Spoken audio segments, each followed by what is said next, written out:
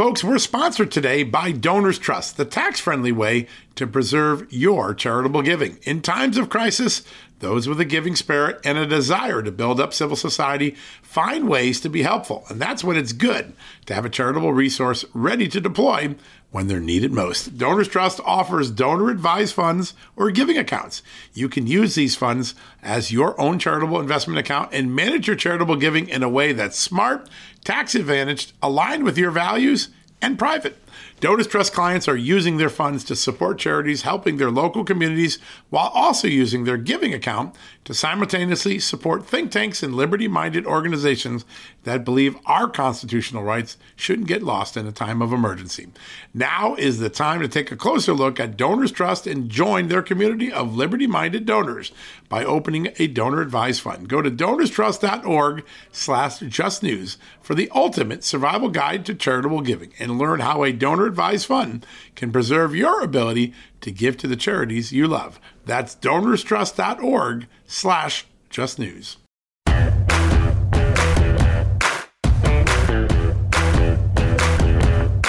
Hello, America, and happy Wednesday. A very busy news day. The Buffalo shooter in the terrible tragedy that occurred last April, a gunman targeting a African-American grocery store and killing so many people, sentenced to life in prison today. But not before there was a dramatic moment in the courtroom where a man grieving the loss of his loved ones charged at the defendant. We have all that on justthenews.com. In addition, if you missed it, we have the live video of Nikki Haley's first speech as a presidential candidate. She's the second candidate in the 2024 race behind Donald Trump.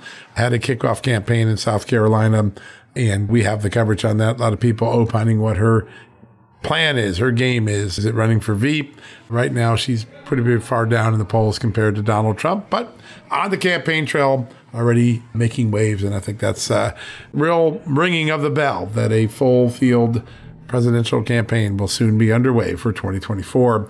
Closer to home, a lot of Democrats beginning to question their own president, Mark Warner, many others saying the president's story, the administration's story about the China spy balloon and the other incursions doesn't make sense. There's just no good explanation why we waited days upon days upon days to shoot down this spy balloon. And now we know that the intelligence committee's story has significantly changed. Originally it took us a day or so to detect it, then we followed it. Turns out they were detecting it long before it got into American airspace. That was confirmed in the last 24 hours. We've got a lot of people interested in talking about that. So we've got a great show for you today. If you want to check up on those spot headlines, go take a look at those today. Another thing to keep on the horizon on Friday, behind closed doors, the Supreme Court will take a second look at a 2020 election case that accused constitutional officers of not doing their job and not considering more seriously concerns about the way the vote was counted in America in 2020, nearly over 3 years ago. This is not a lawsuit about overturning the election results. It's about defining the future statutory obligations of senators, vice presidents, and others who could have at least spent some time reviewing Americans' concerns and answering them. The High Court, the 9 justices, turned this down a few weeks ago. Odd that they would reconsider it under a different argument. So we'll keep an eye on that. Maybe that's a sign that they are going to delve into this issue a little bit more unexpectedly. So all that is on justthenews.com. You won't miss that. A lot of great stuff. Today, we have a really, really powerful lineup for you. We're going to start with that extraordinary tragedy out in Ohio. It hasn't gotten the attention of the mainstream media that it deserves, but it needs to be further dug into. Lots of serious questions, lots of worry that perhaps the Biden administration dropped the ball, particularly former Transportation Secretary Pete Buttigieg. So we're going to start off saying this was in, as you know, East Palestine, Ohio. Multiple derail, a train that was actually on fire for about 20 miles without anyone, including the train sensors, noticing. It then derails. And then because it has so many toxic chemicals, some that the United States government wasn't even clear about, there's a controlled burn in hopes of stopping a larger explosion. Well, we're going to get up to speed on every aspect of that story. The congressman who represents that district, and by the way, he's been there day and night. He really shows a model of how you go about when you have a major tragedy in your congressional district, how to do it. Congressman Bill Johnson, Republican of Ohio, he's going to top us off at the top of the show. We're going to ask the hard questions. What about Pete Buttigieg? What is the EPA doing? Was the controlled burn the right approach? What is the long-term concern about animals dying, fish dying? There's been 3,500 fish found dead. Farmland being contaminated. Congressman Bill Johnson, a real straight shooter, former military man. We're going to get to the skinny from him on that. And then we're going to bring in the former chief of staff to the director of national intelligence, the man, the top aide to John Ratcliffe when he was in that job. Before that, Dustin Carmack served as an important player in several members of Congress, including Ron DeSantis and John Ratcliffe. He's here to talk about all the developments on the spy balloon, including those very important questions we asked at the top of the show. So a really great show today. Congressman Bill Johnson, former ODNI Chief of Staff, Dustin Carmack, back to back right after this commercial break. Folks, Field of Greens is the healthiest thing I do every day, and I want you on this journey with me. Why? It's literally one scoop a day. It tastes great. I love the fruit flavors particularly, and it's completely improved my life and my health. This is nutrition the way nature intended. When I began taking a hard look at why I wasn't feeling good and why I felt unhealthy, why I was gaining weight, why I was losing energy, it wasn't just because I had hit my 50s. No, it was because I wasn't getting the right amount of fruit and vegetables in my diet. And listen, I'm just too busy to go to the store, clean up the vegetables, cook vegetable dinners, and make sure I hit the fruit. A Field of Greens stepped in. One scoop of powder in my drink or on my eggs in the morning, and boom, I was off and feeling better. And suddenly, I was losing weight. I was sleeping better. My metabolism went up. My blood sugar went down. My cholesterol went down.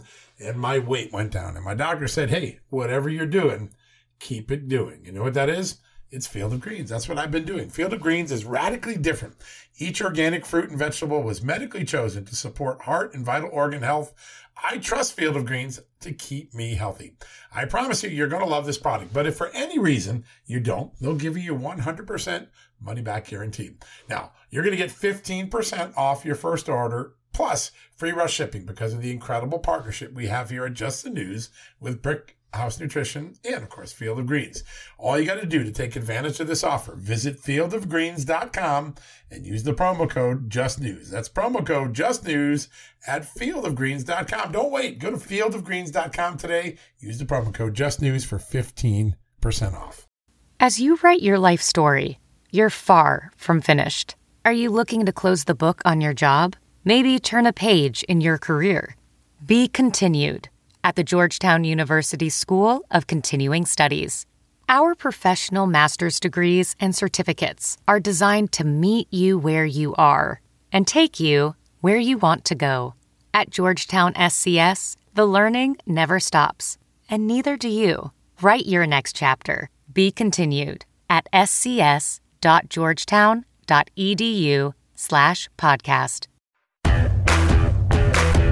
All right, folks, welcome back for the commercial break. So excited to have this next guest. He has been on the front lines day in and day out protecting his constituents in Ohio after a devastating train accident put toxic chemicals into the air, into the streams, into the farmland. Joining us now from the great state of Ohio is Congressman Bill Johnson. Congressman, great honor to have you on. John, it's good to be with you. Thanks for having me. This is an amazing story. It hasn't gotten the media attention I think it deserves, but you're out there 24/7 fighting for the people of East Palestine, fighting for the people of Ohio and West Virginia, where there's been some impact. Tell us the latest of what we've learned about the potential hazardous chemicals and their short and long-term impact on civilians. Sure. Well, I was at the crash site yesterday, standing exactly where the fire and the controlled explosion, the controlled burn-off occurred. I was there with the mayor, the fire chief, some county commissioners, representatives from Norfolk Southern Railroad, the EPA. There were virtually anybody and everybody involved in this situation were there. And I got a report from the mayor. The evacuation has been terminated. The all clear has been given. That was based on air testing by the EPA above the city and hundreds, and I think the latest count I have is well over 500 in-home air testing analysis. as well as the testing and ongoing testing of their drinking water. And so those testings, those types of tests are going to continue for the foreseeable future. As far as livestock and animals, there have been a number of fish killed, but the word that I got was that most of those were killed in the first minutes, hours of the fire and the crash. None of them have been killed since then. The animals I didn't hear directly from this farmer, that he runs a fox sanctuary. And they were told to get animals out as part of the evacuation. And he got all of the foxes that he had out except 4. That's the number I was given. And those 4 did die. But right now, it appears that according to the EPA, according to the local officials, the all clear has been given. People are able to return to their homes, and the testing of the water in the air will continue. We got a long way to go. John, we don't know at this point what we don't know. And that is the point. That's the necessity of continuing these tests to make sure. We need to get everybody's questions answered. Nobody's fears and concerns and anxieties there in East Palestine should be dismissed at this point. And, I've watched you in action for the last week. You really have worked day in and day out to make sure that the people in your community get answers, that solutions are put into place quickly. It's really been a remarkable lesson or case study in how a congressman serves his constituents. Today, you had a very constructive solution. A lot of people are talking about. You sent a letter to the railway that had this terrible accident saying, hey, we need some more compensation. We need some more reimbursement to these communities that have been hit hard. Tell us a little bit about that and what reaction you hope to get from the railway. Yeah, I applaud what Norfolk Southern has done to compensate the residents of East Palestine that live in the evacuation zone. It was a mile radius within the evacuation zone.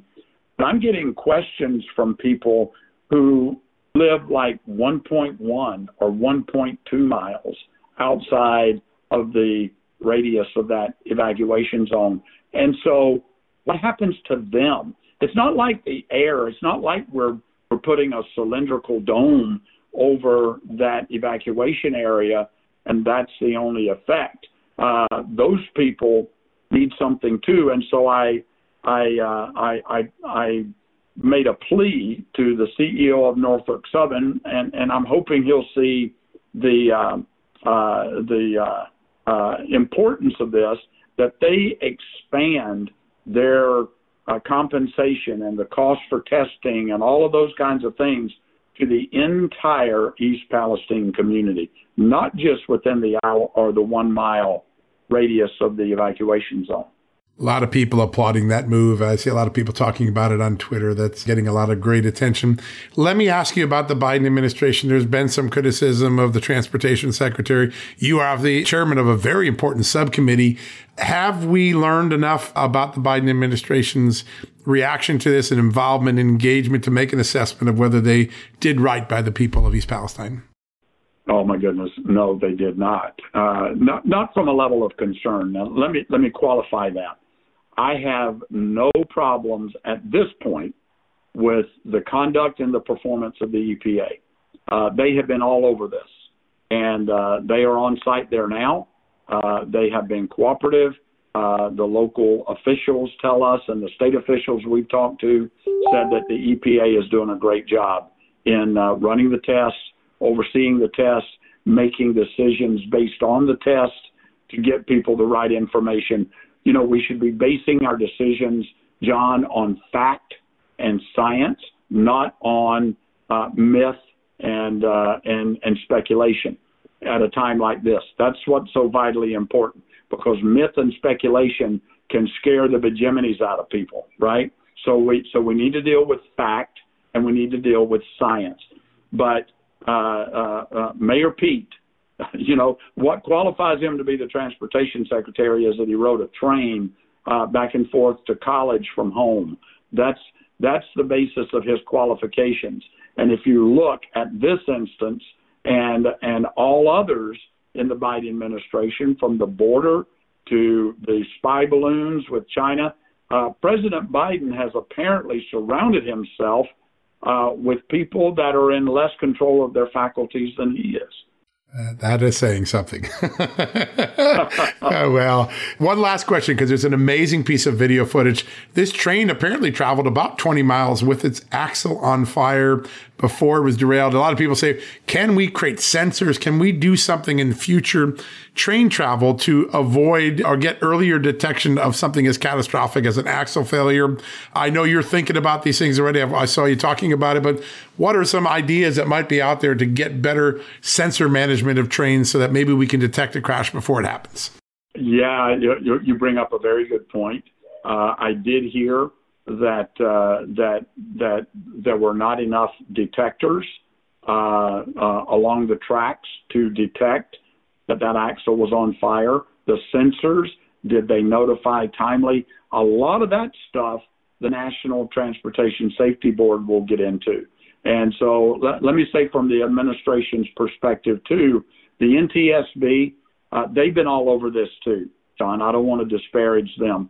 They're real professionals, aren't they? Yeah, they've got the difficult task now of finding out what happened, why, how could it have been prevented, why didn't those sensors tell the operators of the train, stop, slow down. The other thing was, that this train, at least according to the Ohio Public Utilities Commission, it was not designated a hazardous cargo carrying train, which is a federal issue.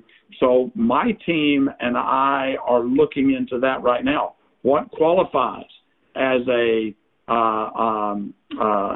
toxic hazardous material train, and who should have been notified, and were they notified? And right now, what we're hearing is that A, it was not classified that way, and B, nobody was notified that at least 20 of those 50 cars that derailed, and there may have been others that didn't derail, that also had chemicals in them, but we haven't talked about that. So I don't know how many cars were in the total train. You know what I'm saying?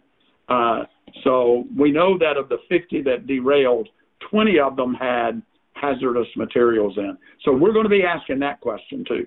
Yeah, these are such important questions. I'll just say I've been a journalist a long time, about 35 years, watching you in action, sir, this last week, and just how involved you've been in your community, always looking for constructive answers and facts and solutions. It really restores a lot of people's confidence in politics and Congress when they see the work you've done for the great people of East Palestine. I want to thank you and congratulate you on that. And thank you for joining us today. Hey, you're welcome, John. Thanks a lot for the kind words.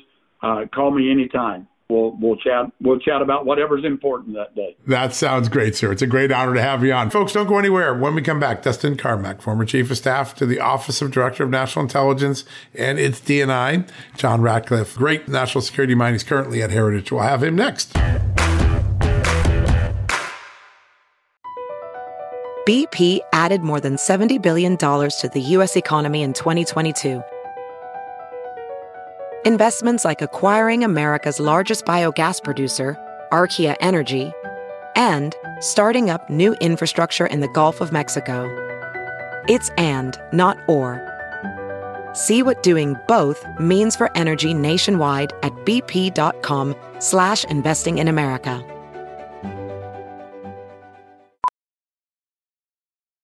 Ophthalmologist Dr. Strauss has seen firsthand how the metaverse is helping surgeons practice the procedures to treat cataracts. Cataracts are the primary cause of avoidable blindness. He works with a virtual reality training platform developed by Fundamental VR and Orbis International to help surgeons develop the muscle memory they need. The result? More confident, capable surgeons. And even more importantly, patients who can see. Explore more stories like Dr. Strauss's at meta.com/metaverseimpact. All right, folks, welcome back for the commercial break. We're going to stay on the subject of the China spy balloons, the Biden administration's response. So many questions, so few answers. And one of the big warning signs for President Biden, the number of Democrats that are now openly calling him out, saying his story doesn't add up, we don't know enough, and we can't understand why we didn't shoot down the China spy balloon much before it finished traversing the United States. Well, our next guest, he played one of the most important roles in the intelligence community as the chief of staff to the Office of the Director of National Intelligence under former DNI John Ratcliffe. Before that, he worked in Congress, one of the most trusted voices in security. And today, he's a research fellow for cybersecurity, intelligence, and emerging technologies at our good friends at the Heritage Foundation. He is Dustin Carmack, and he joins us right now. Dustin, great to have you on the show. Hey, thanks for having me, John. I am been fascinated watching the last 3 weeks. First off, because we've never had a moment in American history where 4 things were shot out of our own skies by the U.S. military in a very short period of time. But even more surprising now is that the longer this goes on, the more frustrated not only Republicans have become with the president and the lack of clarity about what's going on, but people like Mark Warner and many other Democrats are now voicing similar concerns. I think Joe Biden has managed to create bipartisan consensus that he basically mishandled this. What's going on, and why are the members of Congress in both parties now increasingly frustrated with the president? Well, it sounds like, that's a good way to, do a synopsis on this. I mean, my understanding is, the senators received a classified briefing yesterday that everybody walked away unimpressed by. But what I find more interesting is in the last about 24 to 48 hours, there's reports, or this was maybe briefed in the hearing yesterday, that the IC actually was aware of this balloon taken off from an island off of China a week before it crossed into the continental United States. And so the story has kind of changed where, they were, the IC apparently was watching it. They thought that the normal route, or maybe the previous ones that, now they've identified that may have been flying near Guam or Hawaii last year that they may have uncovered, that this is what they thought the route was going to be. And the explanation is that a kind of a freak cold front, drew this thing up north into Alaska, and then, downwards into the U.S. by the natural jet stream. And the Chinese just were kind of like, okay, we'll just take the opportunity to go ahead and do this, even though this wasn't supposed to be the case. Then this begs a lot of questions about, NORAD's response, when it flew over the Aleutians, the opportunities to take it out in multiple spots. And, we've seen now, what I've been more curious is the administration has changed their line on this. It went from being, it wasn't, an aircraft that, we considered dangerous in the beginning, to we were surprised that it passed into, the continental United States, and we don't want to shoot her, down across U.S. territory that could damage, somebody on the ground. And then, the Trump administration officials knew all about this. This happened back then. To, we really got them, that we collected counterintelligence, and we jammed it, and we prevented them from spying on us by being aware of where it was going. So, like I said, the story has really changed, especially now that this is out, that it's been, this was known about a week out. And I think it begs the question, what was done, who knew what during that timeline. That is a great analysis. In fact, the best analysis of just how much this story has changed. It's very concerning what we're seeing in terms of the history of the Biden administration not being able to tell us the truth about national security. We had a really pointed interview with Senator Mark Warner, the current Democratic chairman of the Senate Intelligence Committee, and really called out President Biden, saying there's simply no good reason why this balloon wasn't shot down way earlier. Now that we know that it was being tracked for weeks before, or days before it even entered our airspace, there's a feeling among Democrats now that Joe Biden is starting to look weak all the time. How problematic is that if the president is beginning to lose the confidence of his own Democratic allies in the Congress? Yeah, I think it's pretty prevalent. I mean, you've seen not a lot of Democrats, want to speak out against this administration, if it was, the Afghanistan withdrawal and how it worked there, or, there hasn't been a lot of critical oversight other than maybe some pot shots from some different parts of the field. But, Warner and others, I think, really, I think him and Rubio both, want just clear answers on this. And, to my opinion, they deserve answers. And I think, too, the broader American people need answers. My understanding is that there's some reporting now that before the president leaves for Poland, that he may do an address and, a more public address on this issue. And I understand too, they're probably still collecting stuff from the bottom of the ocean and trying to do some technical, reconnaissance on what they were able to identify. But again, like I said, it begs the question because again, all the sites that this thing flew over is really is scary to me because, I try to make this note to some folks, when, essentially across, Fort Greely, Alaska, where we have, some of our ICBM interceptors and one of our major, missile defense radar systems that actually is supposed to detect all kinds of different objects all the way up into space and over the North Pole, where, a missile would come from essentially North Korea or China or Russia. All the way down through like the Minuteman silos to, Strategic Command in Nebraska to Whiteman Air Force Base and my home state of Missouri where we have our B-2 bomber. So, these are things that I just would not really, I know that people are like, well, we have satellites that fly over that look at these same things, but a satellite passes over in a minute's time. Something that can loiter for an extended period of time at a closer range, definitely has some, probably some more bells and whistles of what it can collect. And, then they say, well, we encrypted this. Well, who's also spending gobs of money and resources with the goal of decrypting our encrypted communications is the Chinese, when it comes to, advances in quantum computing. So anyways, I think a lot of these, questions need to be answered by the administration. It is frustrating to see the days go by and the questions remain unanswered. I know a lot of people have expressed that frustration and it seems to grow. I want to turn for a second to the broader issue of China. When you worked for DNI Ratcliffe, the president, DNI Ratcliffe, the entire Trump administration was extraordinarily clear about the threat that China posed America. And Democrats at that point were saying, oh, they're xenophobes. Joe Biden actually looked in the camera near the start of his presidential campaign and said, China is not an enemy. They're not our competition. We don't need to worry about them. So much has evolved. Now Democrats are on board with trying to ban TikTok. Some states have already done it with Democratic governors. Some Democrats crossing over and supporting that. Democrats overwhelmingly supported the China Threat Subcommittee investigation, something that was almost unimaginable a couple of years ago.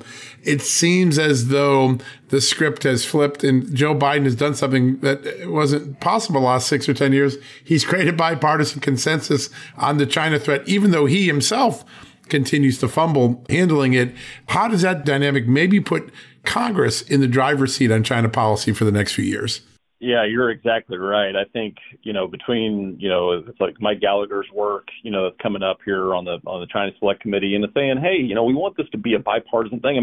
The Democrats also had an opportunity to do this in the last Congress. There was supposed to be a bipartisan, China task force looking into this that Mike McCall from Texas was going to run, and the Democrats opted out of it. Again, like back to your point, they've demagogued, the Department of Justice's China initiative from the Trump administration, even though if you talk to most folks, that are at the Department of Justice or the FBI, they say it's a huge problem. And we need to be doing these types of investigations because the Chinese are stealing research and tech transfers, from underneath our nose. There was just reporting today talking about, a Chinese stealing of ASML, a semiconductor company, the Dutch that, builds lithography machines for semiconductors. So, these are things that, really need to be addressed. And like you said, I think Congress could really buckle up into the driver's seat with folks like Warner and Gallagher and others and really put their feet to the fire, because I kind of find, as much as their rhetoric at times say they're taking a tougher line on China or more holistic than the Trump administration, but then I don't really see a lot of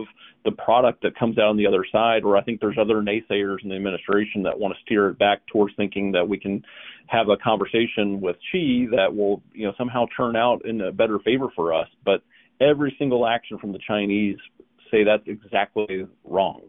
Yeah, no, that's exactly right. It is a clear message now that China has sent us. It's also an unclear message that we seem to be sending back to China when we see Joe Biden at the helm. Congress seems a lot more clear.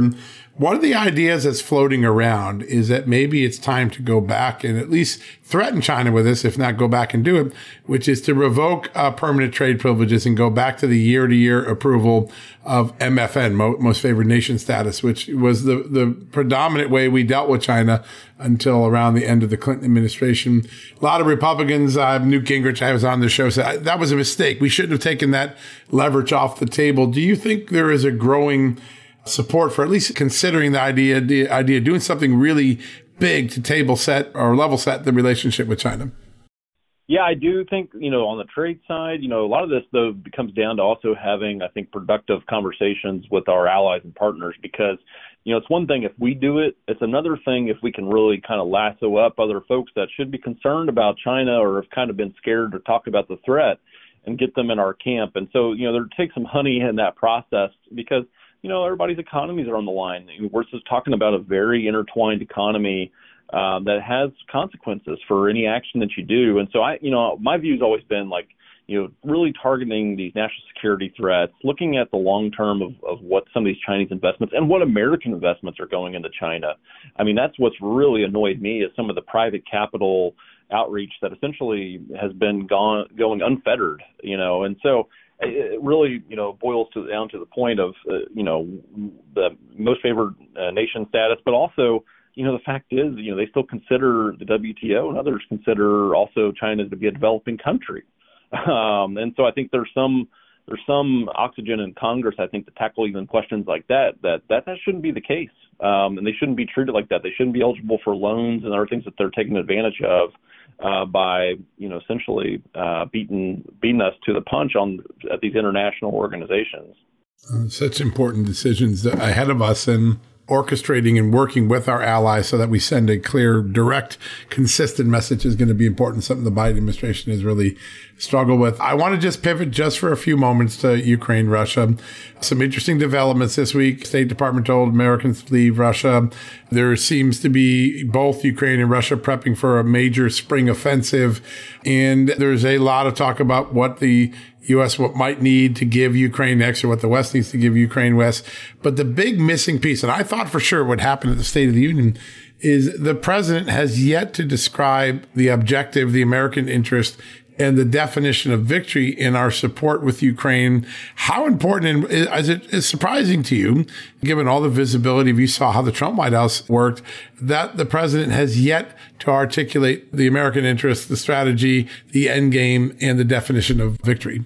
It's just, you're exactly right. It's just a glaring, blind spot for the administration. I think they tug on hearts and strings about, the plight of the Ukrainians. And I'm 100% sympathetic. And like I said, I want to see them to be successful.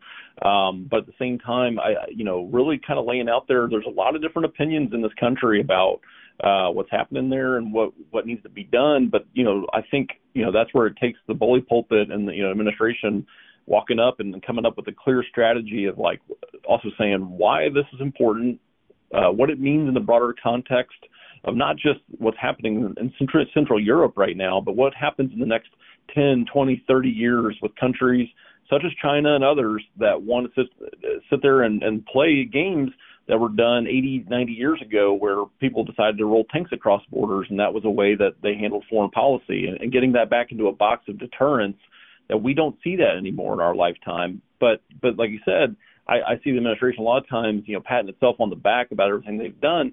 But what I've seen is actually them lollygag around and take their time on making decisions that are crucial when it comes to that crucial time box, allowing Russia to, essentially reacquisition their supply chains, if it's either via China or Iranian drone systems, you name it.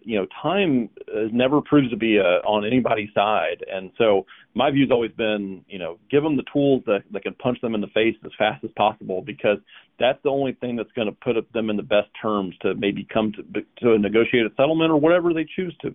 Yeah, such great insight there. There's no doubt about it.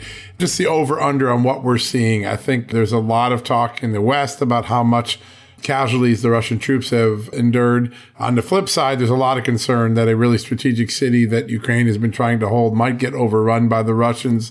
What are the most important things we should be watching on that front over the next couple of weeks?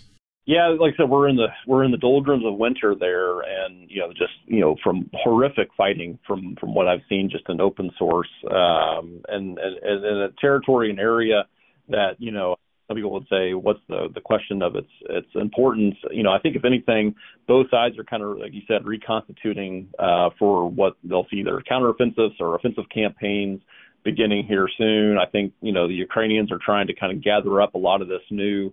If it's Bradley fighting vehicles or some of the other weapon systems that are moving into Ukraine that they hope to be able to use and leverage in an offensive. And at the same time, you're also seeing the Russians possibly plan and start talking about using, more elements of their Air Force that they haven't used really at the way that they could have throughout this conflict. And so I think you have some ugly months coming up here on the fighting front. But I think both sides recognize that this is going to really set the terms of wherever we see this go, because, whoever can kind of gain the offensive, if that's both literally physically on the ground, but also the, emotional and mental offensive, towards, broader allies and partners of seeing where this thing is going. I think the spring is going to be crucial for both sides to show either some kind of progress or not, because it just gets harder. This is a terrible, terrible, awful war.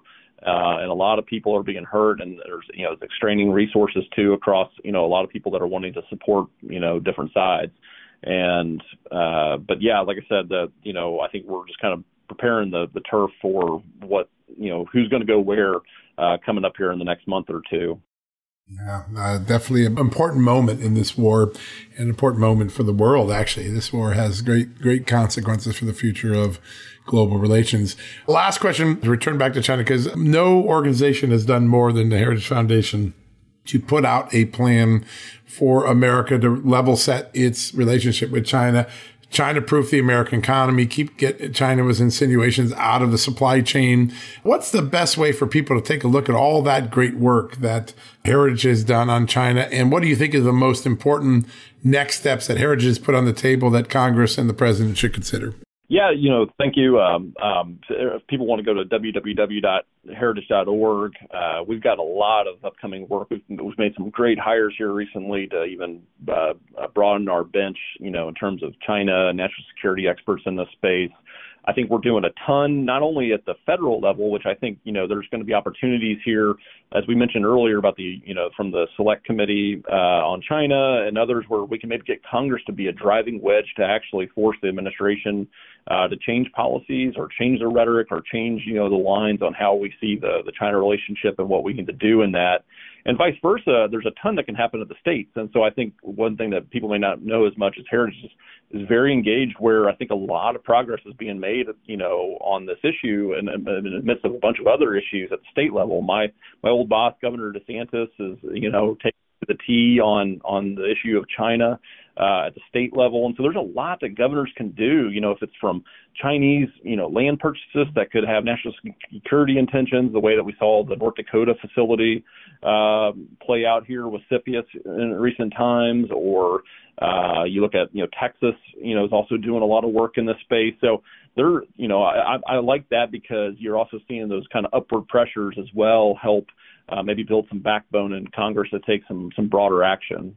That's the key. Getting consensus, getting some action. Running in place is not an option on any of the global security threats that America faces. Dustin, it is such an honor to have you on this show. You've done such great work, whether it was in Congress, in the DNI, now at Heritage. Very important voice on so many of the things that this world is facing in the near future. Going to be sure to get you back on real soon. Great. Thank you, John. Yeah, great to have you on. Folks, we're going to take a quick commercial break. We'll be right back after these messages.